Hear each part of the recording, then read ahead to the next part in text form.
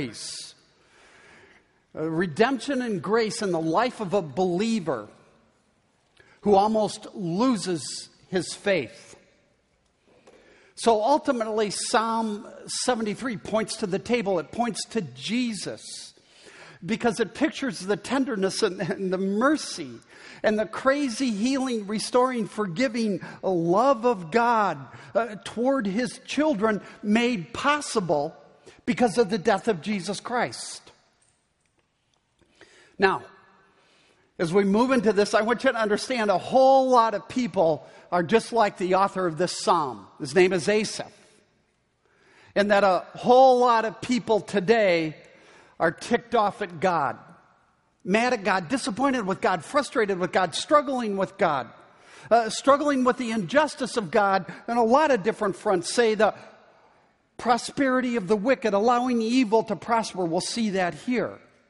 As a matter of fact, the problem of suffering and evil is one of the main reasons people today don't want anything to do with God. But that's not just true for people outside the church. That's also a problem for many of us inside the church. When suffering and pain and loss and setback finds our address. God, I want to believe in you, but why is it that everyone else around us can get pregnant and we can't? God, I want to serve you. I want to walk with you. I want to be involved in the work of your kingdom, but we are in such a mess financially, and it's been so tight for years we can barely breathe. God, where are you? Or God, why did you take him? Leave me alone. Why does so much seem so unfair? And the situation is often compounded in the church. Because there's this subtle, sometimes it's not so subtle, this subtle pressure that good Christians never doubt God, never get angry at God, never struggle. Never. But that's just not true. And nowhere is that more clear than our psalm today. So we're going to read most of this psalm, but let's pick it up beginning in verse 1, Psalm 73. Surely God is good to Israel, to those who are pure in heart. But as for me, my feet had almost slipped. I had nearly lost my foothold, for I envied the arrogant when I saw the prosperity of the wicked. They have no struggles. Their bodies are healthy and strong. They are free from the burdens common to man. They are not plagued by human ills. Therefore, pride is their necklace, and they clothe themselves with violence. From their callous hearts comes iniquity. The evil conceits of their minds know no limits.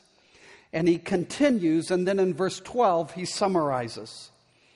This is what the wicked are like, always carefree. They increase in wealth. Surely in vain have I kept my heart pure. In vain have I washed my hands in innocence. All day long I have been plagued. I have been punished every morning. If I had said I will speak thus, I would have betrayed your children. When I tried to understand all this, it was oppressive to me till I entered the sanctuary of God. Then I understood their final destiny. Surely you place them on slippery ground. You cast them down to ruin. How suddenly are they destroyed, completely swept away by terrors, as a dream when one awakes. So when you arise, O Lord, you will despise them as fantasies. When my heart was grieved and my spirit embittered, I was senseless and ignorant. I was a brute beast before you. Yet I am always with you. You hold me by my right hand. You guide me with your counsel, and afterward you will take me into glory. Whom have I in heaven but you? And earth has nothing I desire besides you. My flesh and my heart may fail, but God is the strength of my heart and my portion. forever. Those who are far from you will perish. You destroy all who are unfaithful to you. But as for me, it is good to be near God. I have made the sovereign Lord my refuge. I will tell of all your deeds. Now there are two main parts to this psalm. There's the conflict and the resolution, the problem and then the solution, the destructive doubt, and then the vibrant faith. Now, the conflict is basically the first 16 verses. Then the resolution begins in verse 17 for the last 12 verses. So what I want to do is begin this morning with the conflict or the problem. But I want you to understand what we have here is one authentic, one amazing, one really raw confession. Look at verse 2. In verse 2, Asaph says, my feet had almost slipped. I nearly lost my foothold. He's painting a picture of hiking, of walking. Many would say of mountain climbing, because footholds, and the NIV uses the term footholds, suggests mountain climbing. You don't place your feet in footholds when you're on level ground. Now, it was about 10 years ago this summer that I was hiking out in the Rockies. I was hiking with our family, but through some circumstances I got separated, and I was way above the tree line. And I was on a ridge, a really steep ridge. I was probably about 13,300 feet. And it was one of these ridges that had suddenly narrowed, and it was hundreds of feet down on both sides. And I hate heights. How many of you hate heights? Yeah, a lot of us. And I came to this point where I had to get across a steep area, and I kind of had to do it spread-eagled almost on my face, and it was full of shale, full of loose rock. And as soon as I went and I knew what I was getting myself into, my feet started to slip. And I started to slide. And I thought more vividly than any other moment in my life that I was going to die. That I was going to go over and go hundreds of feet to my death. And then just as soon as I started to slip, my foot caught a solid rock and I stopped and I made it to the other side. Now, those of you that hate heights are sweating right now. And you just need to breathe, okay? But look at verse 2. Verse 2 is a picture like that. It's a figurative way of Asaph saying, I almost lost my faith. I almost went over the edge. I almost plunged to my death. Verse 2 is a vivid metaphor of doubt. Spiritual disequilibrium. Now here's where this gets interesting. Asaph, the author, is also the author of the next 10 Psalms. He has written at least one Psalm earlier in the Psalter. And he was a big dog, a leading spiritual leader in all of Israel. He was an outstanding musician, one of the finest musicians in the land. He was the Brian Hogan of Israel.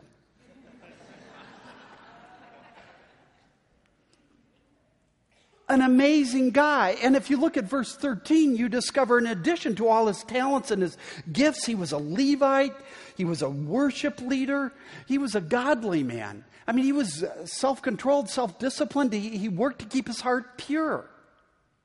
So all this to say, Asaph is a high-functioning man, a spiritually minded man. Being the author of Scripture isn't bad either, right? Now, do you see what this means? If Asaph can doubt, anyone can doubt. Doubt does not belong to the domain of the weak. And in addition, doubts can be redemptive. In Asaph's case, it leads to tremendous spiritual growth. That's the story of the psalm. Now, yes, doubts can lead to evil and all sorts of trouble. But doubts in and of themselves are not inherently evil because they are often nothing more than unresolved questions.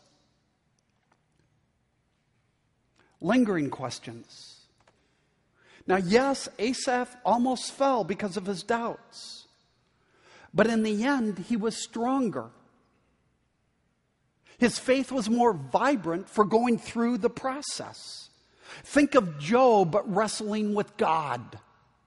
Or think of Thomas in the New Testament and his doubts.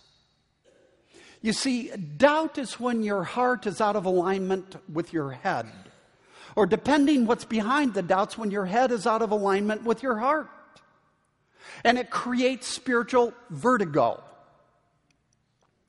You're destabilized. You're off balance. It creates confusion.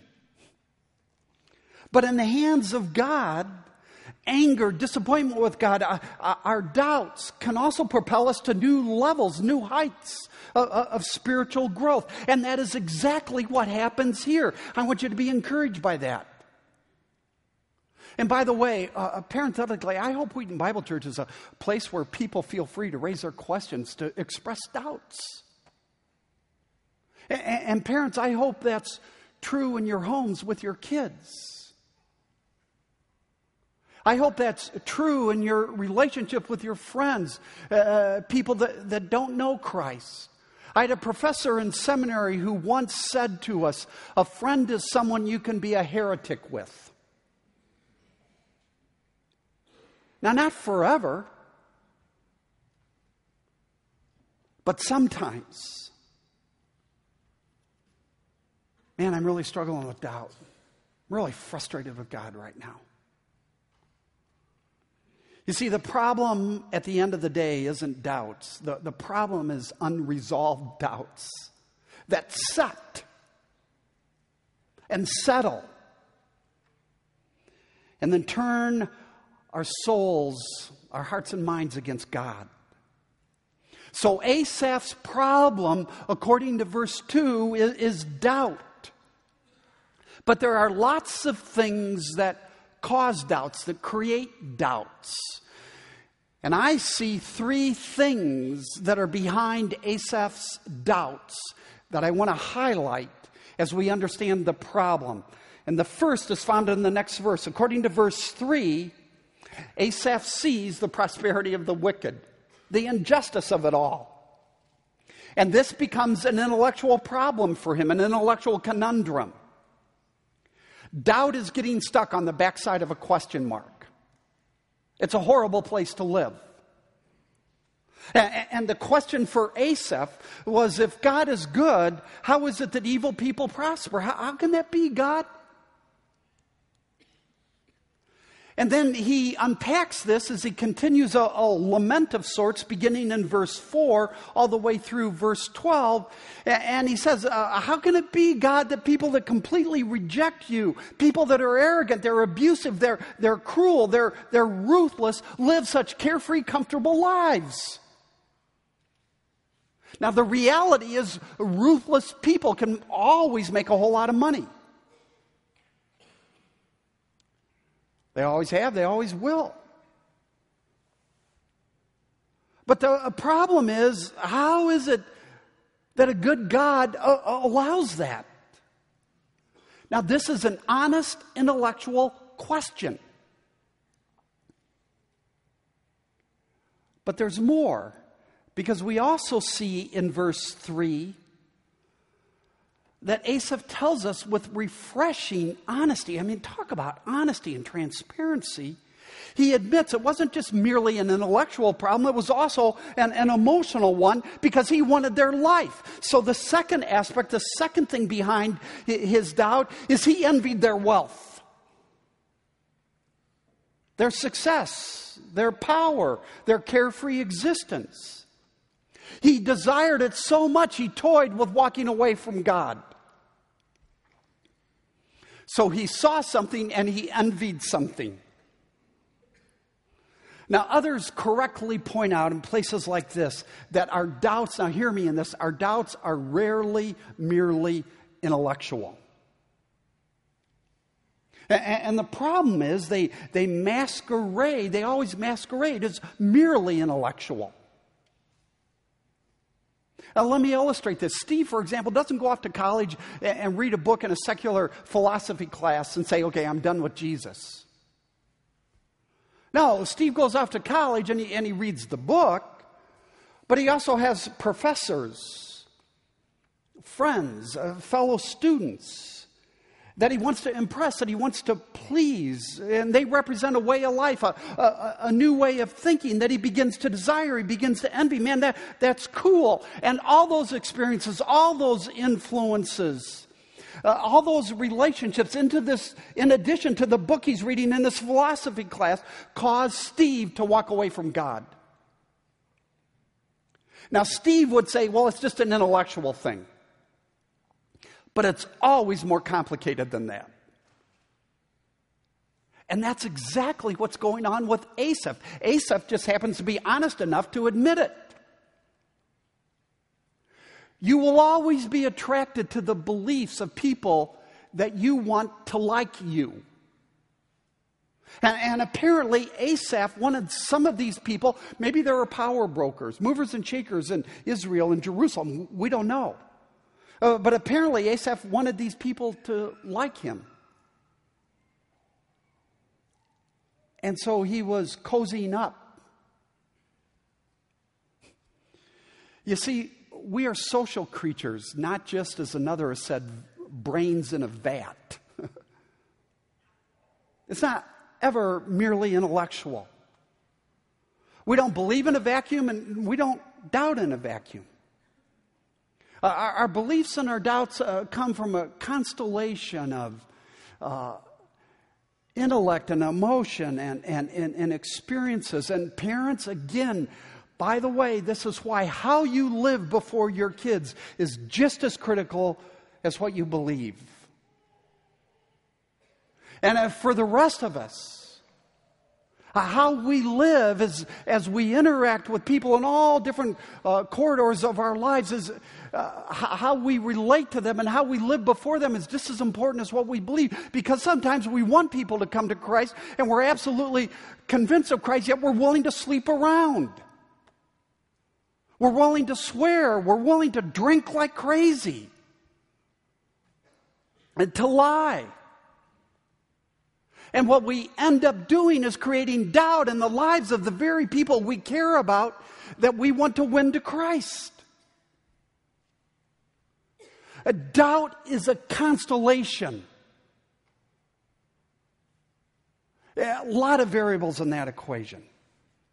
And let me go to the third. Let me show you one more.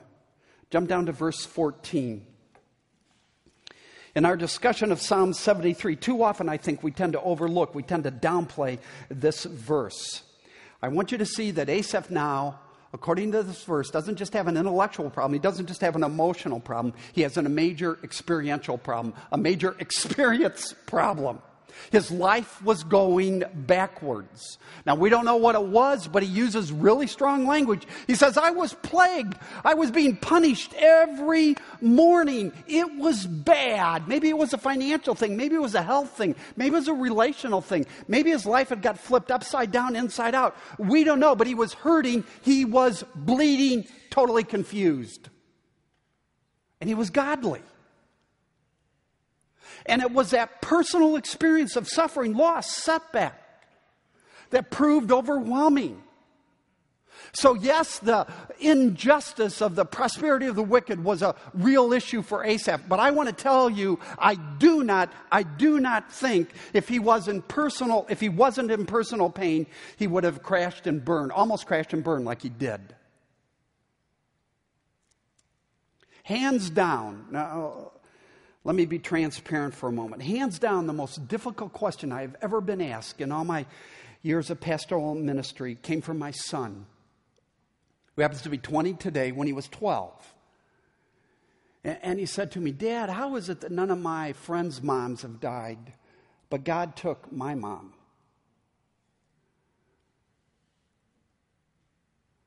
Now think about that.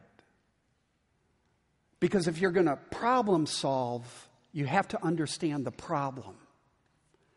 That's not just an intellectual question, an intellectual problem. It's also an emotional one, an emotional problem, but ultimately, more significantly, it's an experience problem. And we had to spend a long time processing that, unpacking that. I say that because that's exactly what's going on here in the first half of this psalm. It's verses 13 and 14. Now, yes, there can be intellectual confusion, questions behind our doubts, but the deepest doubts, the deepest angst, the deepest anger is born in such painful experiences that for a while we're convinced that God doesn't exist, God doesn't care, and God has moved on to other people that are more interesting. But faith in Jesus Christ is not holding on in spite of the evidences. It's holding on in spite of the appearances. In spite of your experiences. There's lots of evidences. And this brings us to the result of this problem and these issues behind the problem. Look at verse 21. Asaph is mad at God. This is a guy that's ticked off. He uses the term embittered. Again, good people, godly people, spiritual leaders get angry at God. Now that anger, I need to quickly point out, is never legitimate. There is never a legitimate reason to be angry at God. God is perfect. But it's real. And if Asaph can get angry at God, I think it follows that so might the rest of us. So that's the first part. That's this conflict. That's the problem going on with Asaph. What is the problem? The problem is doubt. What's behind it? Well, there's an intellectual, emotional, and an experiential factor. And what's the result? Well, you've got a guy who is mad at God. A key player in the spiritual life of the nation. Now let's go to the second half of the psalm. And let's look at this guy's transformation. Let's look at the resolution or the solution. And it all starts in verse 17. And I want to highlight, there's more, but I want to highlight 4 factors that I want you to see, that I want you to think about. And the first is found in verse 17, and it's Asaph worships. We don't see this coming. We don't expect this. We're told in verse 17 he enters the sanctuary, either the tabernacle or Solomon's temple. Even though he's in a bad place spiritually, even though he's full of doubt, even though he's riddled with anger, even though he's ticked off at God, Asaph still goes to church. And while he's at church, something happens. John Calvin said it was studying God's Word that turned him around. Others say, no, he saw an animal being sacrificed. And in thinking and reflecting on that animal being sacrificed, he understood his sinful responses. And he understood the forgiveness that God offers through the sacrifice. And he repented. And maybe it was music that he heard being sung or music that he was leading. He was a musician. We don't know. But what I want you to understand is that Asaph didn't just go to a place. He had a worship experience. A sensory experience that I talked about last week in Psalm 63. And it was life-changing for the man.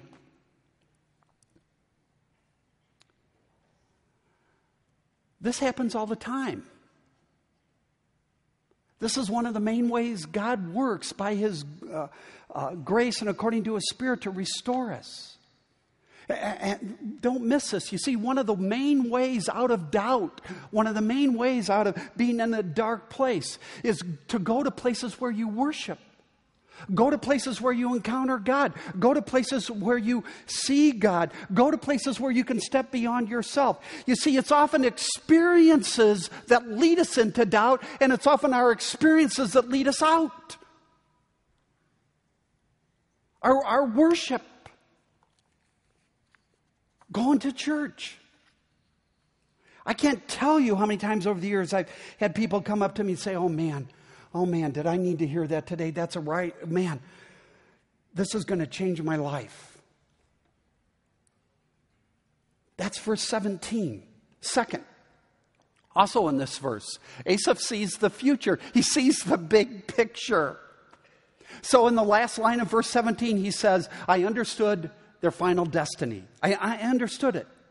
I got it. And then he elaborates on it in the next three verses, 18, 19, and 20. In other words, by God's grace, Asaph undergoes a paradigm shift. And he moves from the present, the immediate, focusing on the present, the immediate, and the earthly, to the future, the eternal, and the heavenly. And instantaneously, he realizes that all the prosperity, all the success, all the carefree living of the wicked people around him who do not believe in God and reject God and are cruel and abusive to others, all of that is fickle and fragile and vulnerable and temporary, and it will fade. All their success will fade away. And apart from faith in God, they will be lost. Look at verse 18. Interesting language over and over in this psalm. The repetition here. Asaph sees them on a slippery slope. Now, if you go back to verse 2, he was the one that was slipping. Here, he sees the wicked on a slippery slope. People put their feet on what they trust. We put our feet down on what we trust. And Asaph suddenly understands that as slippery as he was, as many problems as he has, the fate of the ungodly is on ground that is infinitely worse than his. Because it will not sustain him. The money, the pomp, the power, it's all going to fade. It's all going to go away. And as we know in light of the New Testament, after death comes judgment. So yes, suffering, setback, injustice, seeing the prosperity of people around you that denied Christ while you're going in reverse. Man, those are hard pills to swallow. Hard for us who believe in God. But what Asaph is revealing, it's a much bigger problem for people that don't believe in God. Now, they don't realize it, but they have no basis for saying anything at all is unjust or evil because they don't believe in God, and there's no ultimate justice. There's no ultimate right and wrong. But they're putting their feet on something they're choosing to believe in. So the choice here is not between belief and unbelief. The choice here is, what are you going to put your feet on? Even atheism requires faith. What are you going to trust to hold you up? Asaph says, I am now going forward going to trust in God and only in God, because the wicked will perish. I've seen their final destiny. I've seen the future. So Asaph, if God is so good, how do you respond to why the wicked prosper? And his answer is ultimately they don't. Now, believing in God may be hard for you. It may be really hard for you. But not believing is far worse. When you doubt, when you get angry at God, you're not seeing the big picture. You're too close to the situation, and you need to step back and think about the big picture. Think about the future, because you're overwhelmed with the present. Third, Asaph admits his error. I love this. Verse 22. He refers to himself. Look at his language here as a senseless, ignorant, brute beast. Who talks like that? Now, about themselves. Proud people don't talk like that. But there are always traces of self-centeredness and arrogance in our doubts, in our anger with God, in our frustration. God, I don't deserve this. Really? God, I don't see how anything good can come out of this. Really? Romans 8 tells us God works all things together for good. There's always traces of self-centeredness and arrogance in our anger and our doubt. But when you humble yourself, as Asaph here is humbling himself, and see that before the living God, because of the road you've started to head down, you're a brute beast, senseless and ignorant, you will start to heal. It's a humility thing. As somebody else said, it's one thing to be confused about what God is doing in your life or not doing, but it's another thing to be confused about being confused. We live in a sinful, fallen world. We are sinful, fallen people. We are going to be confused at lots of different points in our lives, but we should never be confused about being confused. It comes with the territory. That's why we trust God. Now, that doesn't make necessarily the journey any easier, but it keeps us from being surprised. Fourth and finally, Asaph recenters on God. Man, he refocuses on the supremacy, the majesty of God. He rehearses the blessings of God. We see this beginning in verse 23 all the way to the end of the chapter. Now, really, I think there are two answers in Psalm 73 to this age-old question of if God is good, why do the wicked prosper? And the first we've already talked about is ultimately they don't. But the second and more important answer is found here in this final section. And the answer is this: ultimate goodness is not a material thing. Ultimately, the good life is not a material thing. It's a spiritual thing. It's not a horizontal thing. It's a vertical thing. It's not what you possess. It's living life in the presence of the living God. Resolution to doubt and to anger isn't getting all your questions answered. There will always be questions we can't answer. But it's a willingness to rest in the character of God, in the person of God, to submit to Him. So here in this final section, Asaph flips this whole question of the prosperity of the wicked on its head and says, we're wrong about prosperity. Prosperity isn't the accumulation of stuff, assets, living a life of ease. Prosperity is knowing God. And specifically now, let's drill down. According to verse 23, it's being convinced of the presence of God, the protection of God, the grace, the love, and the mercy of God. You start to slip, but who's holding your right hand? The living God, just as a parent holds a toddler's right hand. It's a picture of love and grace. And then according to verse 24, it's resting in the wisdom of God, the ongoing guidance of God. God is going to guide me. God is going to get me to the other side. And then at the end of the verse, the security of knowing your future, your eternity is set in the presence of God. Look at the verbs here. Rehearse them. God holds you, God guides you, and God takes you into His glory. Holds, guides, takes you into His glory. And as a result, you know nothing is better in all of life than God. That's verse 25. And you know it's God, not your stuff, that is your portion. That's verse 26. And it's God, not your assets, not your savings, your bank account. That's your refuge. That's verse 28. It's grace that melts our doubts. It's grace. It's the table. And for us, this side of the cross, and Asaph didn't have this privilege, it's knowing that Jesus died in our place for our sins.